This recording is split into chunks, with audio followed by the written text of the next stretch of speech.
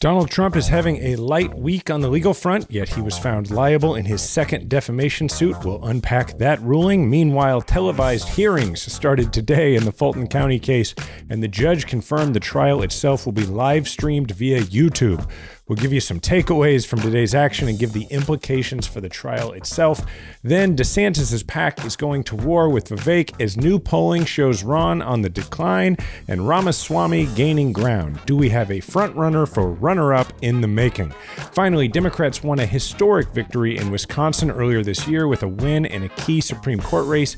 Now the state's GOP is moving to impeach that justice before she even begins her term. We'll assess this threat and what you can do about it. Welcome back to the podcast that helps you, the 54% of the country that votes for progress in every election, convince your conservative friends and family members to join our majority. This is Majority 54.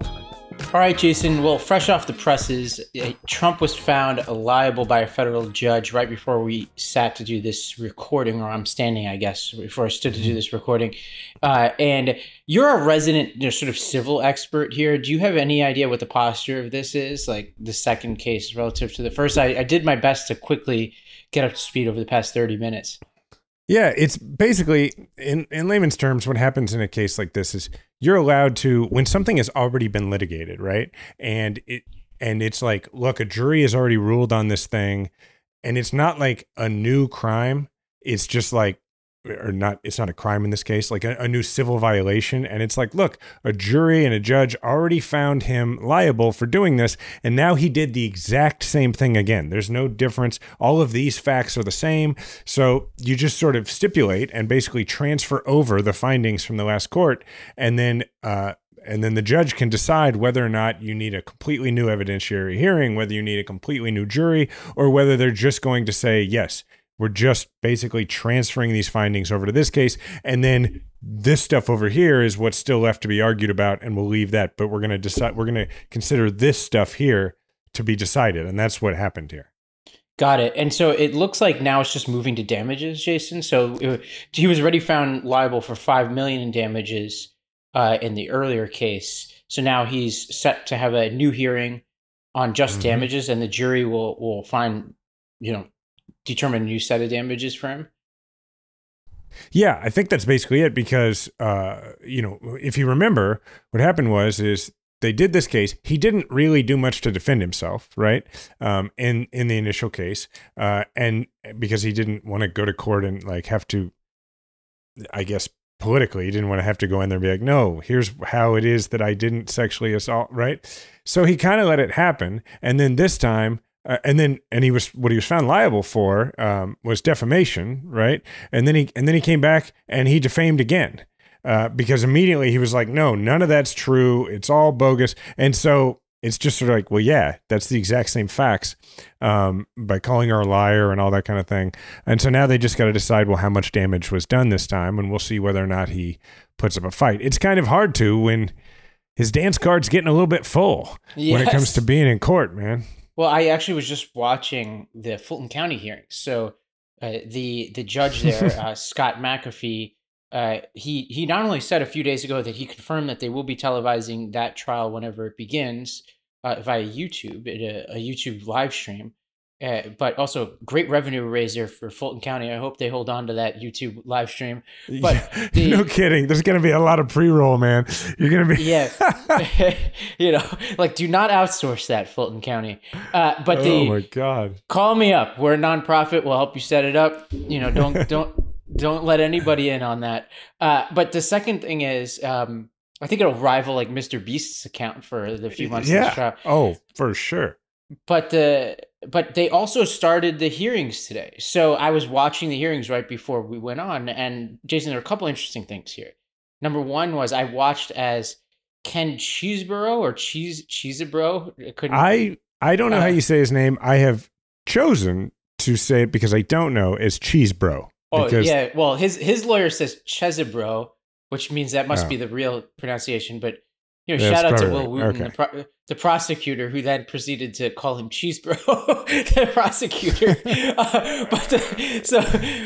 So what I just watched, and understanding I don't fully understand everything that's going on in this hearing, I just watched as what it believed to be Ken I'll be nice. Chesebro's lawyer tried to throw Sidney Powell under the bus by basically being like, look, her charges are crazy. Ours are very minimal. And then the judge was like, oh, say more. What do you think is like so severe about her charges relative to yours? And then I watched the lawyer backtrack, like, no. Like, I don't want to cause trouble here. I'm just saying my guy did something way more minimal than what she's being accused of. And so I'm basically watching as they're like basically starting to fight already, these lawyers amongst each other.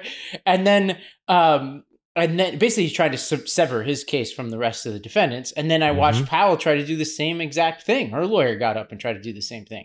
And so then I watched this guy, Will Wooten, get up and essentially be like, all right, like he basically laid out the state. I learned a lot about Georgia RICO law just now. He laid out the precedent in RICO. And Jason, let me tell you this. I don't ever want to be involved in a RICO case because I heard Will Wooten say, the prosecutor say, when you're accused under the RICO statute, evidence against one is evidence against all. And I'm like, ugh, I don't want to be in the crosshairs of that. Yeah, it does. I could see why people have issues with these statutes, though. When I was listening to him, yeah, because it's a conspiracy statute. It's an organized crime statute, right? And so like, but it also makes a lot of sense for why they want to be separate, because they're like, well, a lot of us did crimes. And I did the crimes assigned to me. I don't want credit for the crimes assigned to others. Right? Yes. And so I guess how it works is that relevance is a very is given a sort of broad reading in a RICO statute, right? So from what I understand, in a typical criminal trial, there's a tight rein on what's relevant or not. And in this case, but they still have to show you are part of the conspiracy. So that's the thing. So if like Majority 54 listeners, if your family members are like, this is wrong, yada, yada, the thing to keep reminding people is like, they still have to show that they were part of the conspiracy, right? They can't just be like, hey, we're going to drag you in court and anything goes, right? Like they're asking, are you part of this conspiracy? And then they're going to allow all evidence of that conspiracy to be presented at trial, right? But again, like it is tricky. Like, I'm not here to like make their points for them, but when I think there's something 19 defendants in this case, my sense in watching this judge is that he's probably going to sever some of these defendants. I don't think he's going to sever Trump, but I think he's going to sever some of the defendants, and I actually think that's fine for people who have a particular like bloodthirst for Trump. Don't worry about any of that.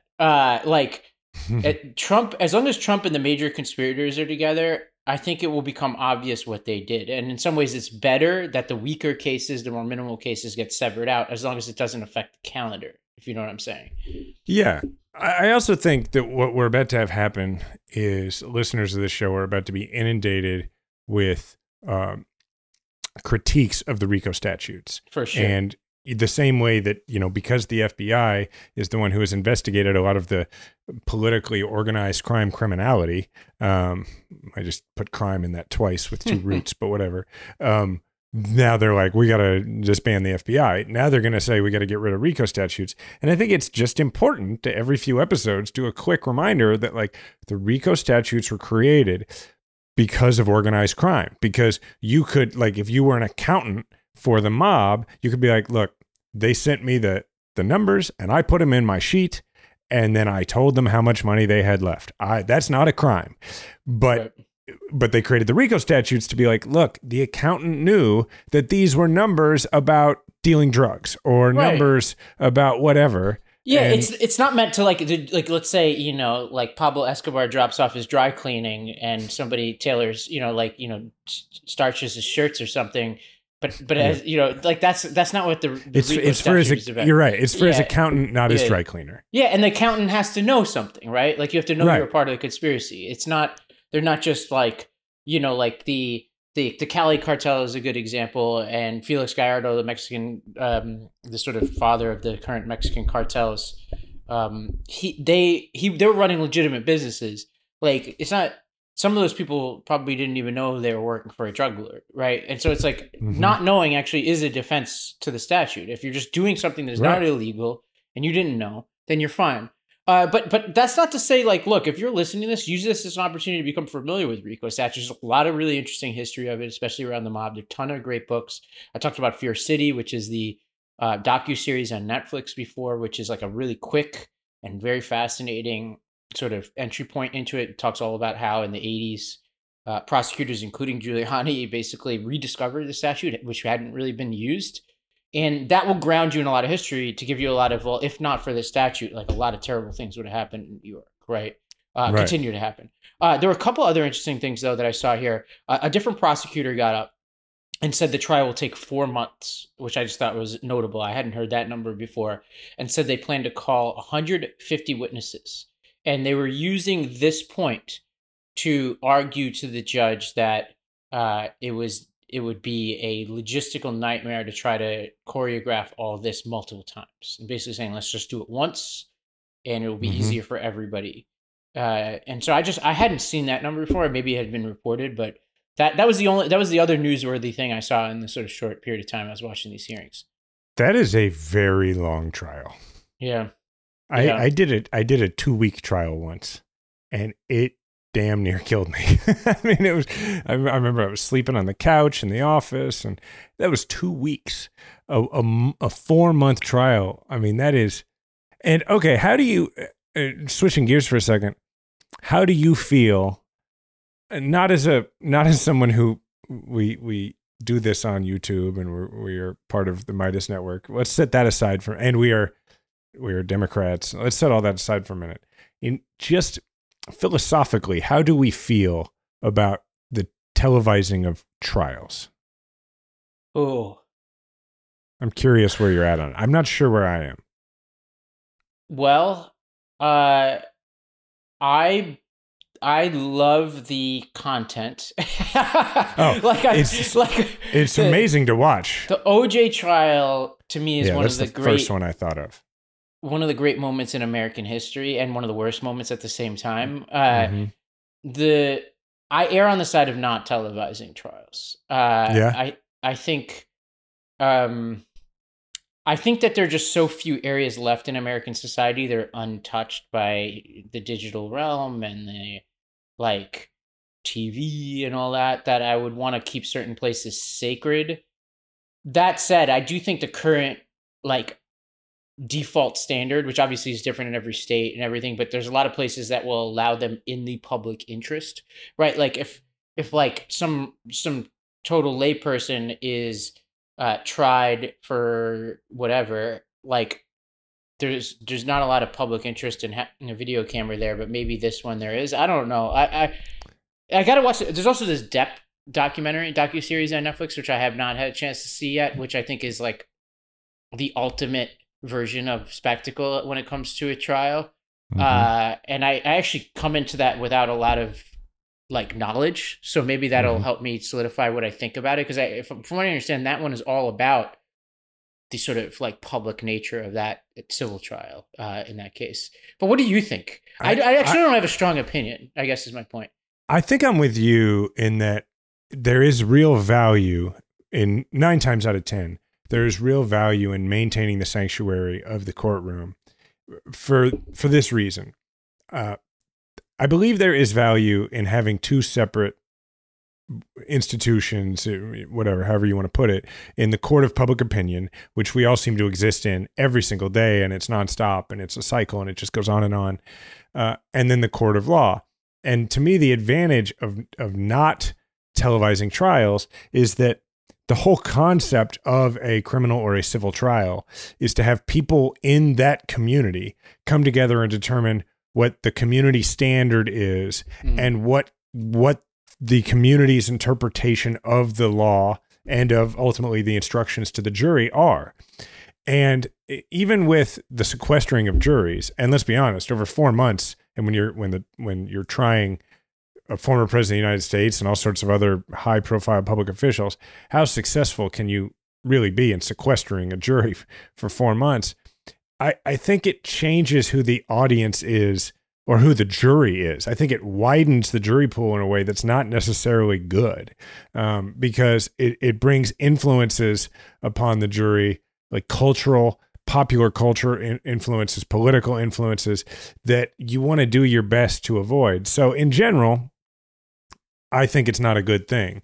Now, on the other hand, I think that there's something really great about airing things out and letting people see all of it, and letting people connect with the justice system and that sort of thing. And I think that there's something on a day-to-day basis. Like if you were just, let's say, because there are some courts that just like, it's like your local city council channel. Like they just have the camera on all the time. I think that there can be something good about that, about accountability when it comes to racial equality and the way judges treat defendants and that sort of thing. But in general, I'm against it. Now, when it comes to something that concerns the entire country, like our democracy, then it's a much harder call for me, right, whether or not it's good or bad. And I think ultimately we're not going to know whether it's been good or bad for our democracy until we've done this and had it live streamed on YouTube so that people can see the entire process. Yeah, I think about it from the perspective of journalism. It certainly helps, right? Like for example, the Rittenhouse case, if you remember, that was just as I was starting the branch. Back then it was called Lost Debate, and they were streaming every moment of that trial. And it was actually through watching the mundane moments that I realized this guy was going to get off. And I think like that wouldn't have been obvious from the coverage because the coverage was so charged. Like that you'd have to like really work hard to figure out what's going on in this case. But if you watched it, just from a strictly objective legal perspective, you're like, all right, one side is winning over both this judge and probably this jury. And also it was very informative. Like you're just watching it like, wow, okay. Like as somebody who likes to cover legal events, there was a lot of ins and outs of that, the mundanity, which I guess is a new word of that was, I thought, really helpful. And there is a precedent here too. Like if you go back to colonial times, trials were open. If you remember the HBO docuseries on John Adams, he wound up defending British soldiers in a massacre. And if you remember the scene, he's in the gap. There's like the whole town shows up and is like yelling at him, and they're asking him questions during the trial. Just people who show up to the trial. Now, I imagine that was based on some kind of historical reality, because my understanding is that trials were, and this was not necessarily a good thing, but just coming from the precedents it's coming from, very communal, public, interactive things back in the day. Well, and that's also, when you really think about it, at this point, so much of American style democracy, democratic republic, however you want to talk about it, has been replicated or even modified, in some cases improved by other nations. There are not a lot of pieces left that you can point to and go, that is so uniquely American.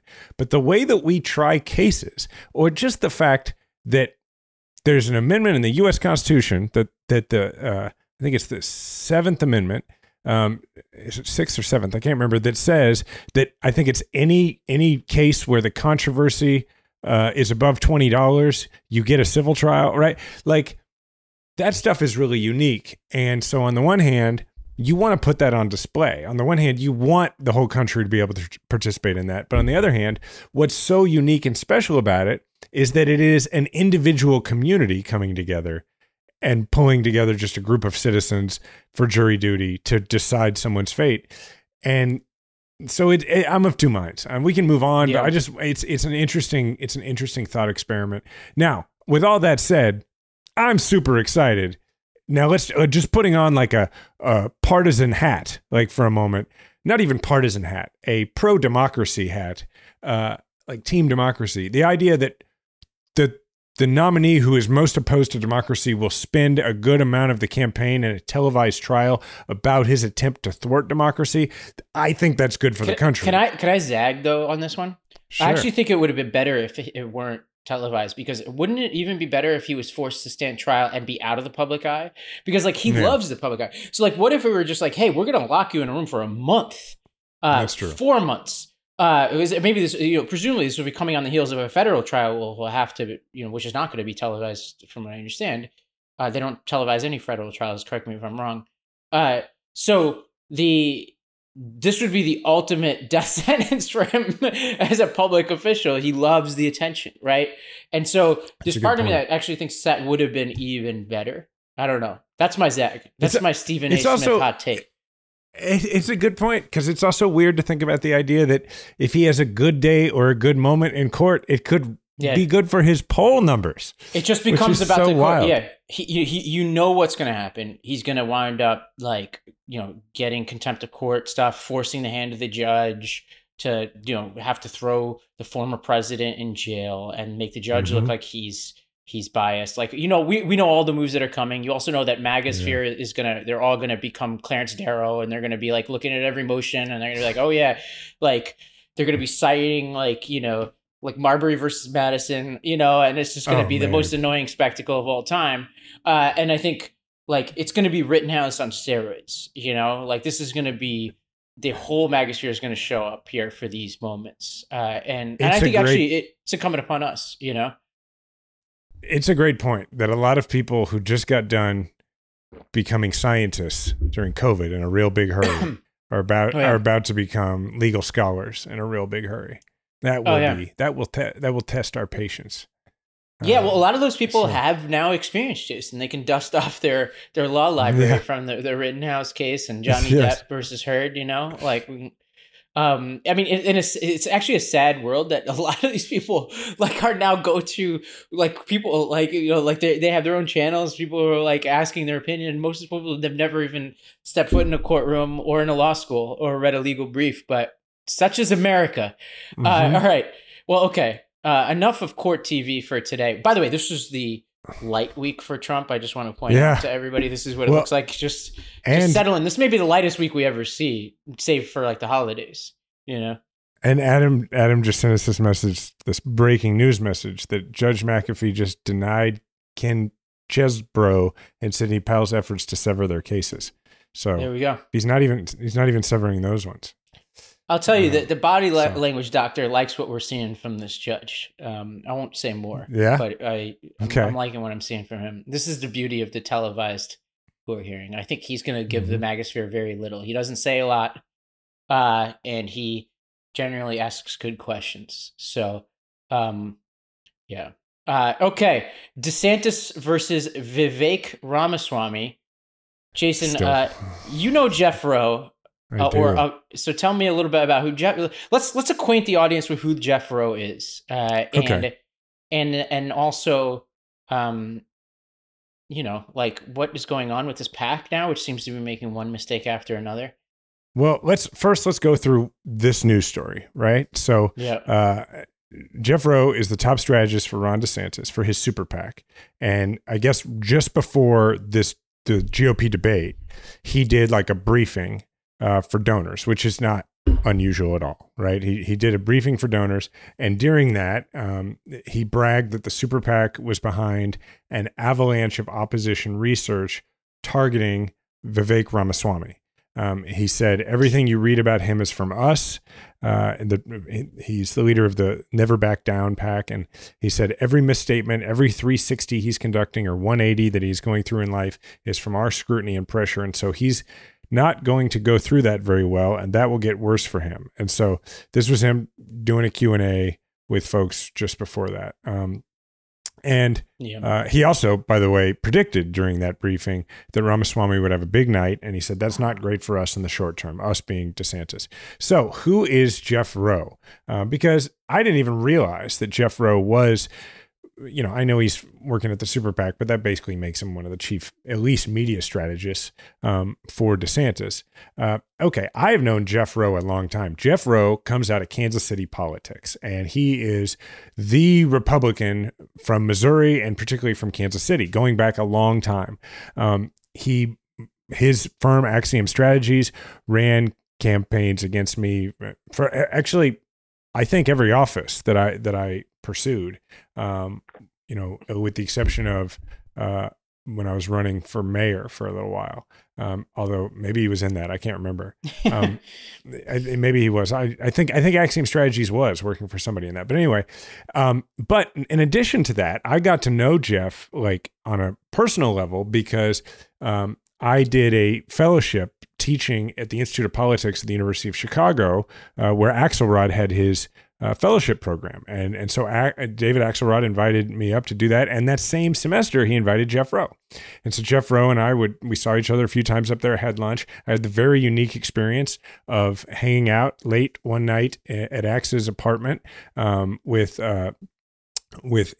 a few people, including Jeff Rowe, and sitting there and having drinks and listening. By the to way, does Axe still live at the top of the Oprah building? I think he moved. Oh, okay. I think he moved. Yeah. And I think he's mostly in Michigan lately and Arizona. But I think he's still got the place. It's a very nice condo, and so sitting there and having drinks and listening to these two like professionals, like campaign pros, Axe and Rowe, just talk. And what was so interesting was there wasn't any arguing.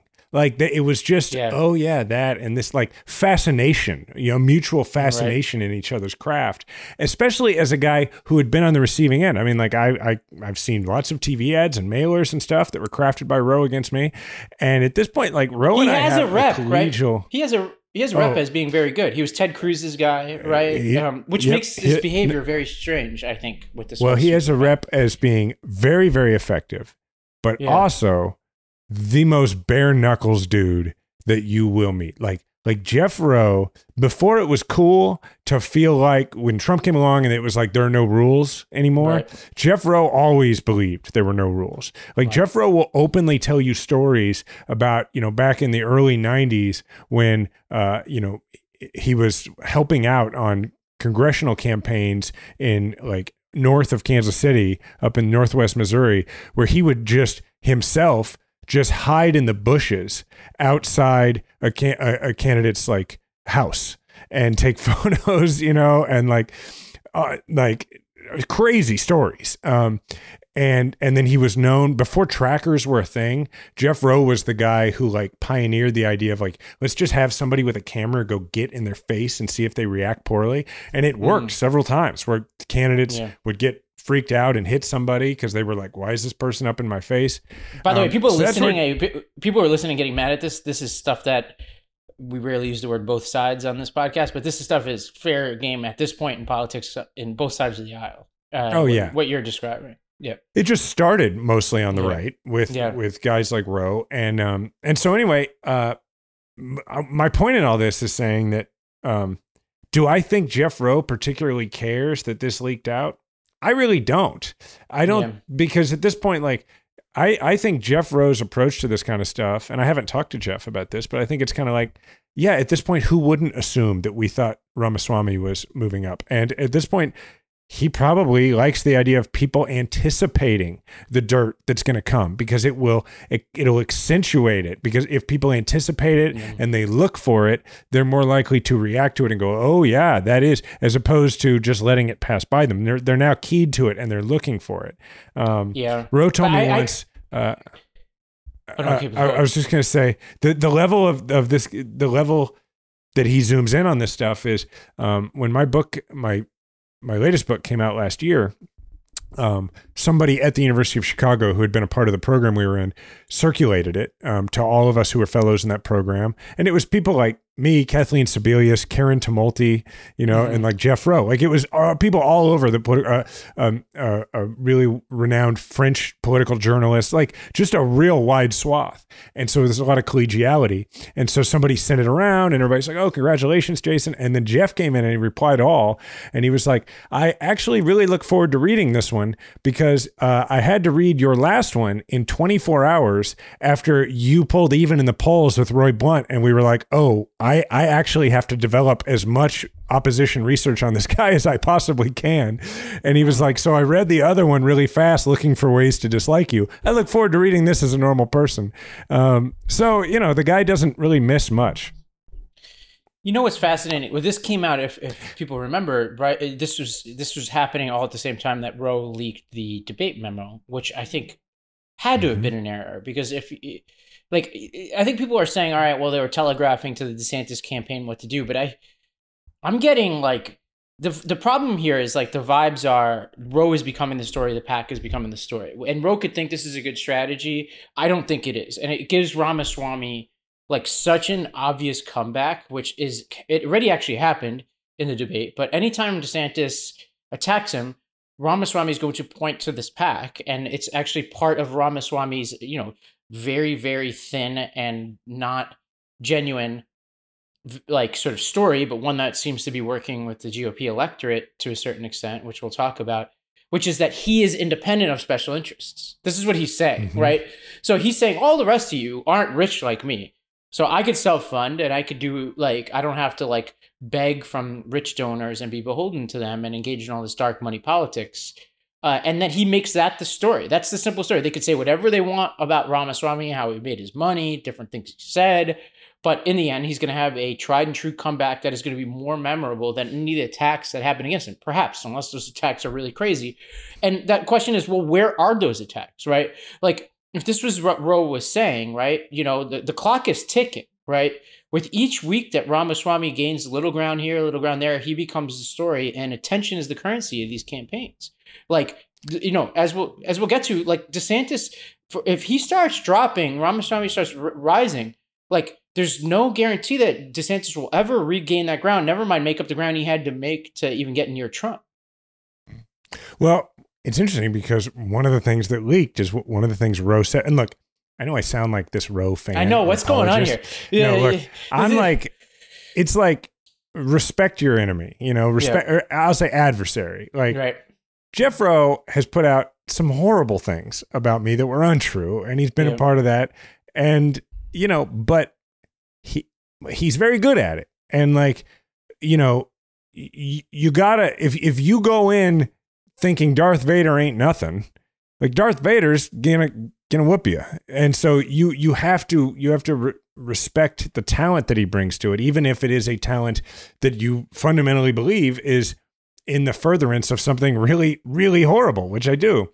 Now, one of the things Roe said and was leaked was he said, look, the campaign doesn't really start at all until after Labor Day. Like, that's the real starting pistol. So I'm going to be interested to see, because this is what it did. It piqued our interest. What comes out about Ramaswamy from the Never Back Down Super PAC in the next few weeks. Because tomorrow would be a day then. Well, when this podcast drops, right? Because it would be the first Thursday, which is the best day to drop anything. It would be the first Thursday after Labor Day.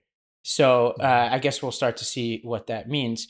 All right. Well, we're going to take a break and hear from our sponsor. And when we come back, we're going to look at some polling from the race. Like, where does the race stand now? There's been some movement since the last time we talked about this. Then we're going to talk about a truly horrific effort by the Wisconsin GOP to undo the will of the electorate. All of this and more when we come back. Our next partner is AG1, the daily foundational nutritional supplement that I've been taking long before they sponsored this podcast. I drink it literally every day. And I gave AG1 a try because I was tired of taking so many supplements, so many vitamins, and I wanted to just find one solution that would support me throughout the day. I also wanted better gut health, a boost in my energy. I wanted to support my immune system. And what I particularly love about AG1 is that you get more bang for your buck. You don't have to buy all this junk, and you don't have to spend all this time taking all this different stuff. You get this one scoop that you put in water. It tastes really great. I take it in the morning, and I'll take another one in the afternoon if I'm particularly busy or if I'm traveling.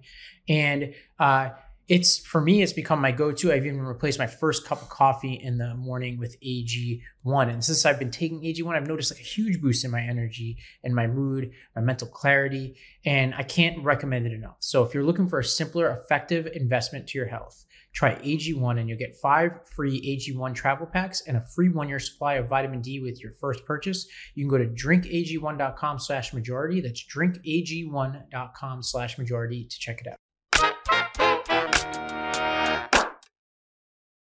All right, Jason. Well, the Wall Street Journal just came out with a poll that showed Trump holding steady. DeSantis is down. Vivek, Haley, and Christie are all up. And the fine print here is really interesting. So Trump has 59% of surveyed voters. This is a national poll. This is a 46-point lead over his next closest rival, which is Ron DeSantis. And DeSantis was only down 13 points to Trump in April, right before he launched his candidacy. So he is going in the wrong direction. And never meet your heroes. Right? That's the lesson. Oh my God, I've got lots of stories of that. DeSantis's favorability also fell since the April survey. And this is, Republicans. So dropping from 84% to 70%. Trump's favorability also fell from 78 to 75% between the same two polls. And there was some not so great news here on the general election front. If the election were held today, Trump and Biden, the two are even at 46%, with 8% saying undecided. If you add a third party choice in there, Trump leads Biden 40 to 39 within the margin of error. If you add third parties, but I guess like unnamed third parties. And so you've got 8% for Nikki Haley, 5% for Ramaswamy, 3% for Christie. What I find notable is we got all this Vivek conversation, and we're guilty of it. He's a fun guy to make fun of. The real news here is the 8% to Haley, I think. Not that any of this is going to matter, but like the 8% to Haley seems to be the real story. Yeah, it's interesting. Like if you watched that, if you remember the clip of the focus group that said that they really liked Vivek after the debate, the number 2 person they really liked was Haley. And I have to assume that that's just sort of people who are like, you're just regular Republicans who want, and I'm not saying like Republicans like what used to be Republicans, because that's mostly gone now. I'm saying people who are like, they're way more Republican than they are a fan of Trump, and they were Republican before Trump, but Trump can't drive them out of the Republican Party, right? So they're just like, they believe all the Republican things. And that's sort of what Nikki Haley offers. She's not more moderate. She's just like, if Trump didn't exist and somebody were to say to you, well, there's this candidate, she's the former governor of South Carolina. She presents very well, like she's very articulate. She makes a great case. She's, the child of immigrants. She was the United Nations ambassador. She's a woman. Her husband is deployed for the military right now. You'd be like, oh my God, did they create this Republican candidate? She would be a shoo-in for the 2008 nomination. Exactly, right? Like that's exactly it. And the people who are like, it turns out 8% of Republican primary voters liked that. They liked John McCain and they liked Mitt Romney, and they were the same people. They probably voted for McCain in 08 and Romney in 12.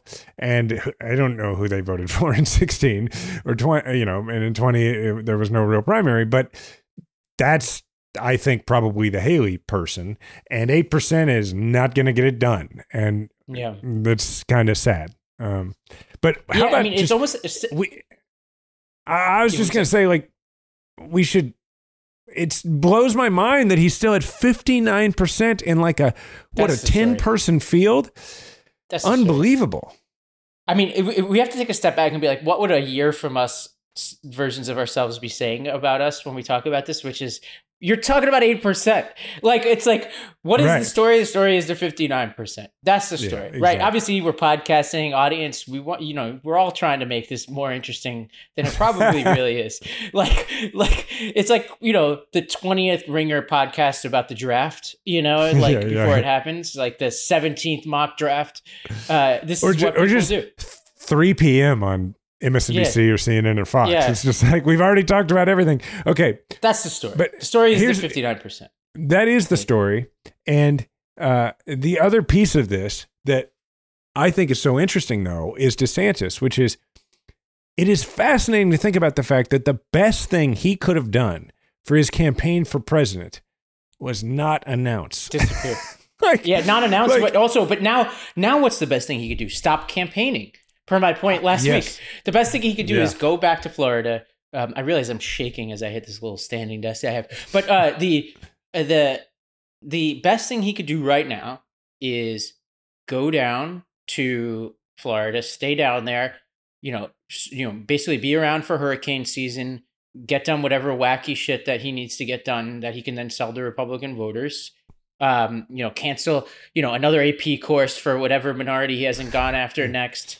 Replace the boards of directors of, public colleges, whatever stuff gets gets him back into the groove, and that can make him the guy of governing, and then reemerge, and then his sort of frame should be to Vivek, to the extent that this is even, it's so silly that this is what we're talking about, but it's to be like, I'm about governing. Like, to the extent that those two are fighting it out, it'd be like, look, like you are out there, like you have the luxury of going out there and just politicking full time. I had to go help people, right? You know, save them from Asian American studies or whatever comes next.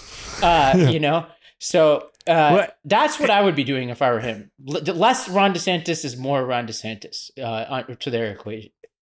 And at some point, you got to take the hint that the more people know you, the less they like you, and maybe this isn't the line of work for you. Right. You know, it's got to be real. I mean, like, that's got to hurt your feelings. You know, like the idea of me was far superior to the reality of me. That's rough, man. That's rough. Well, we need to name this segment, but we just can't let a week go by without at least showing one clip of how just weird and just craven Vivek Ramaswamy is on the trail. Let's go to this clip where he was asked whether Putin is a war criminal. Yes or no, do you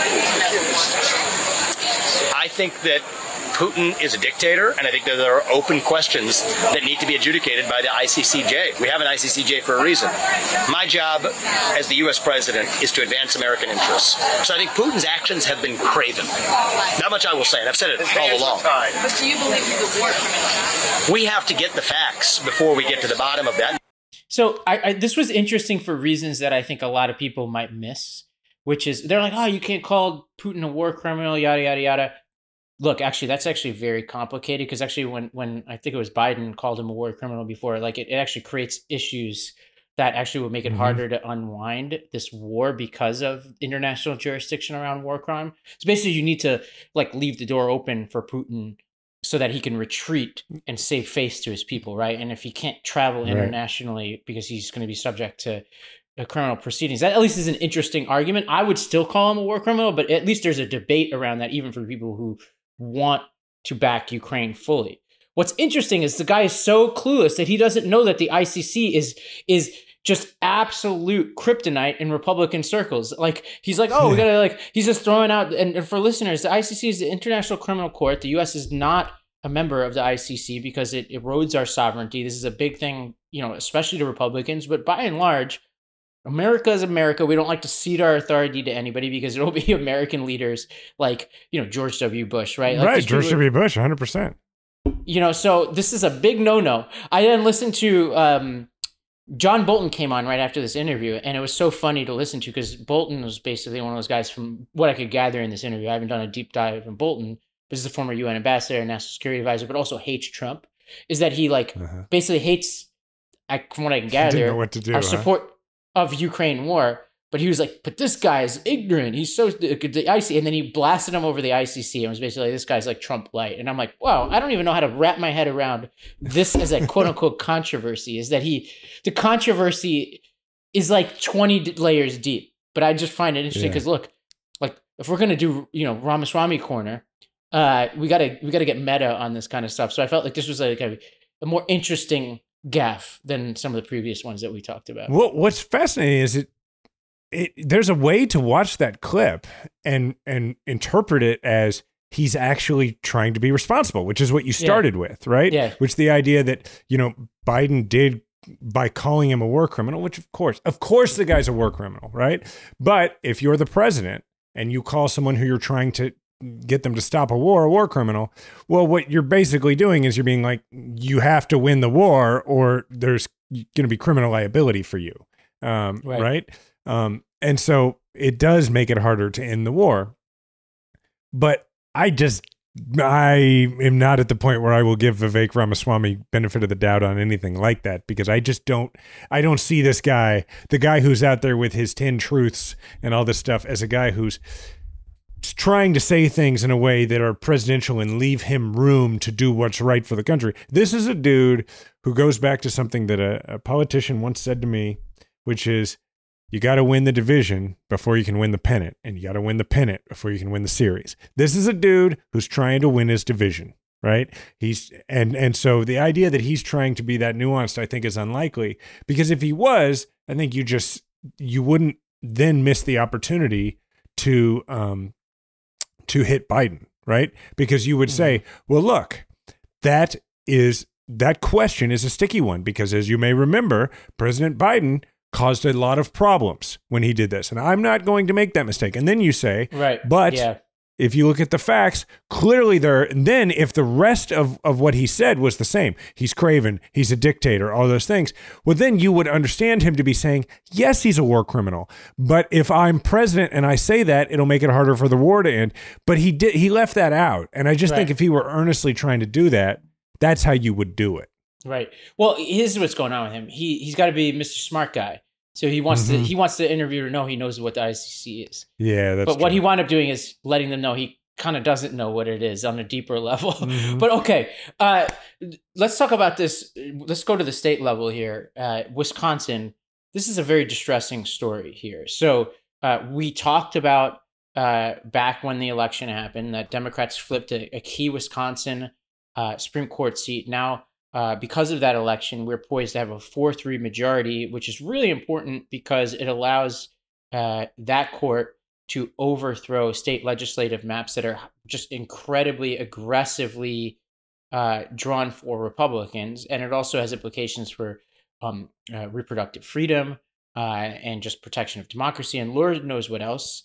And Jason, there's all of this smoke around Republicans. They're starting to talk about impeaching this judge because she, basically made like very forward statements about how she feels about gerrymandering and reproductive rights while campaigning for this seat. Do you think they're going to go forward with this? Because they basically have full control over impeaching this judge. If they have the votes, they're going to do it. And it wouldn't matter what she said during the campaign. And I think that the way people need to talk about this, stuff like this, with the conservative people in their lives is the difference between doing things because they're right and doing things because you have the power to do them. And there, whether it's true or not, we have this nostalgic belief that in this country, major things were more often decided on the merits of them, or at least that there was a respect for certain institutions, right? Like elections. Like if you lost one, you started trying to win the next one instead of trying to relitigate literally and figuratively and rerun the last one, because the country can't get anything done when you're doing that. But so I think the way to approach this with people is that if all anybody cares about, and if the only point of any of this governing that's going on is to gain power and to use power, then what is good about American democracy? How is it going to work? And so I think this is a symptom of a larger thing, which is they believe in power for power's sake. And while this is terrible, and I am fully against anything like this, it does lead toward a little bit of a lesson that Democrats need to learn, which is you have to use power when you have it, because if you don't, the other side will. This is an abuse of power, but this is an example of the power laws of democracy and how they could be dangerous, right? So Wisconsin is a seat that Democrats win more often than they lose. We have the governor's seat. We won the presidency more often than not, right? We could be generous and call it a 50-50 state.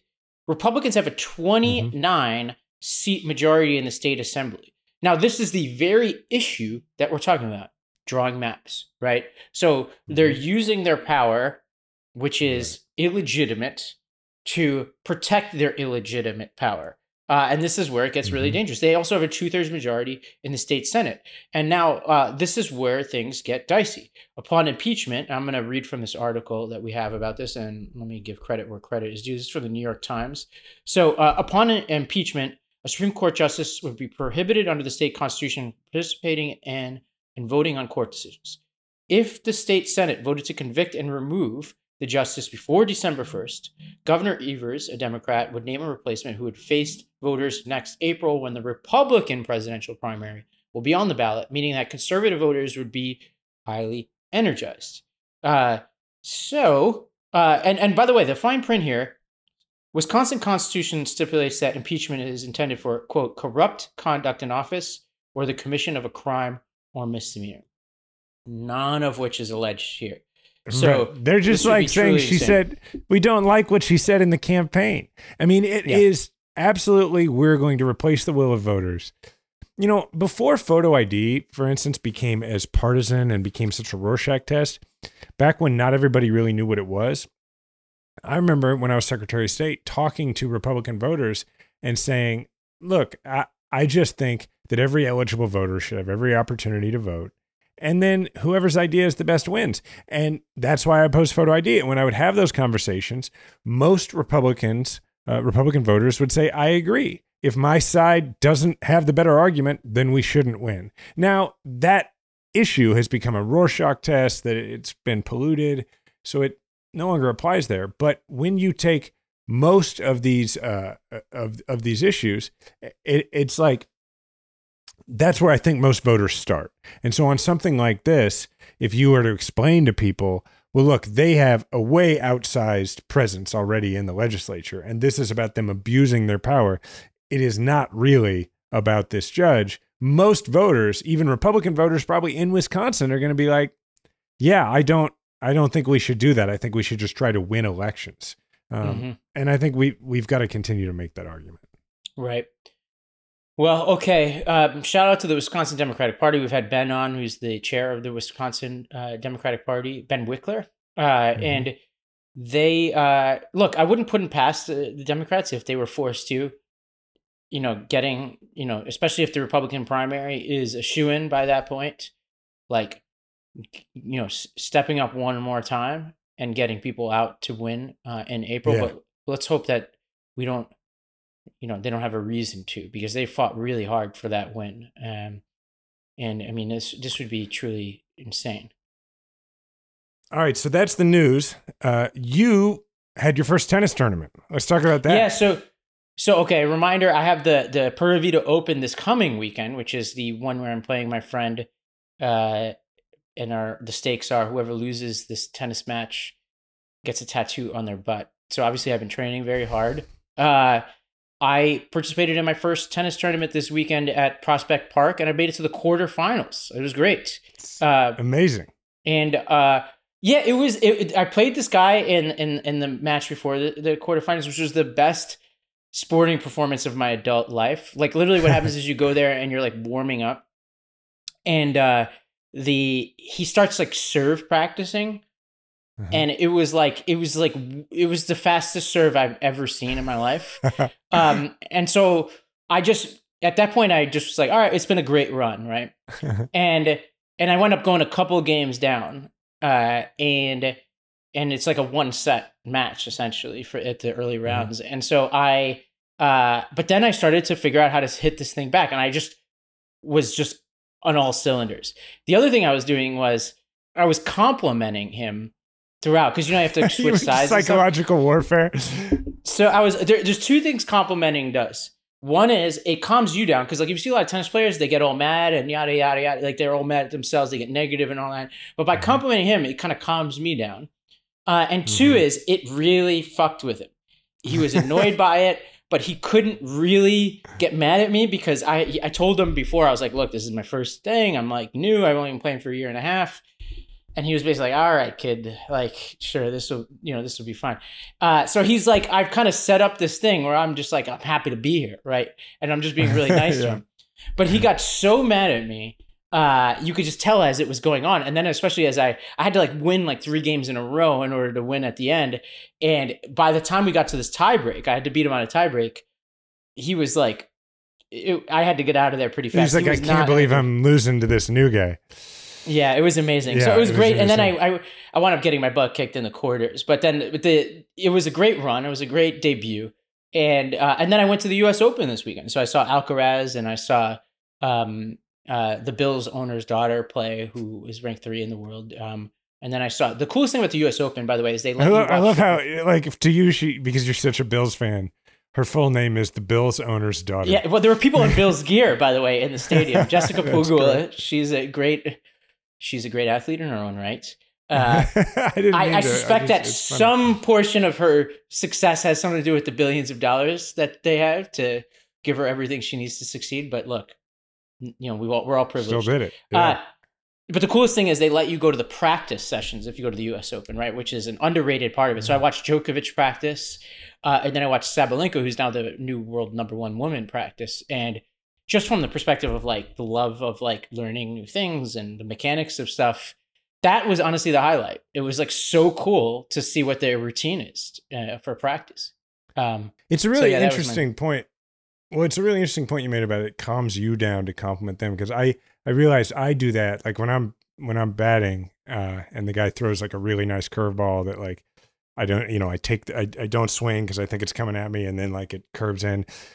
Instead of like being all upset, like I'll turn to the catcher and I'll be like, damn, that was a really nice pitch. And which is two things. One, it's me reminding myself like, hey, this is fun. I'm a 42-year-old man. I'm out here playing baseball. Like, let's remember it's a game. And two, it makes it more likely that they don't throw it again because the catcher's thinking, okay, well, he's watching for that one. But I think that's great. My grown-up sport competitive thing for this week is that, my right shoulder and my right elbow at this point are really messed up, and I'm going to see a doctor tomorrow, and I'm doing physical therapy. Well, my rotator cuff is either inflamed or partially torn, and my UCL in my elbow is either partially or fully torn. Have you done an MRI yet on it? I'm getting it in the next few days, probably. Yeah. And so we're going to know more. But point being, like, it's very hard to throw a baseball right now. So I've been playing first base instead of center field. Anyway, I had this crazy thought. I think it was yesterday or this morning, which was, my right arm is so jacked up at this point, and my left arm works fine. Can I learn how to throw a baseball with my left arm? And I brought it up to like my physical therapist, and she was like, it's an interesting idea. She was like, you got to start doing things you got to start brushing with your left hand. You got to start eating with your left hand. And she was like, and all this PT we're doing for your right shoulder and elbow, you need to start doing it for your left too, to just like establish that stability. She was like, and then if you want, over the off season, like we could just document it. It'd be kind of a fun thing to do on Instagram if you want to take 4 months trying to figure out. Because I was like, at this point, like, even if I get this arm, my right arm totally healthy, I'm never going to be like, I was a pitcher in high school. Like I could, Canderman, we don't have a lot of physical gifts, but we can throw hard. Yeah, and I don't have that anymore. You have to why not just try with the left? It's a great story, even if you fail.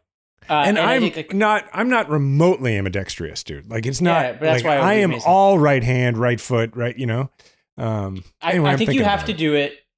And what was it I saw that's relevant to this? Oh yeah, there's an Amazon Prime. There's a docu-series. By the way, I'm the king of the docu-series, in case anybody's wondering. But there's I have a docu-series for everything. There's like a tweet for everything. They follow the Nadal Tennis Academy, which is his high school that he's built in Mallorca. There's a girl who severely injures her dominant arm in tennis and plays the rest of the season with the other arm and trains with it. And it's really interesting to watch how she does it. She doesn't become like as competitive as she was, but she still has fun playing. Yeah. And look, I just need to be able to get the ball back into the infield. I'm not a pitcher, so like, I don't know, but it means if I'm going to document it, I'm going to have to be okay with, I'm going to look ridiculous for probably the whole time, if not the majority, the ideal would be the majority. And then eventually it looks normal.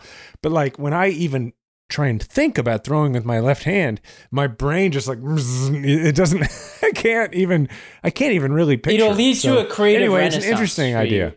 Just by throwing with your left maybe hand, so.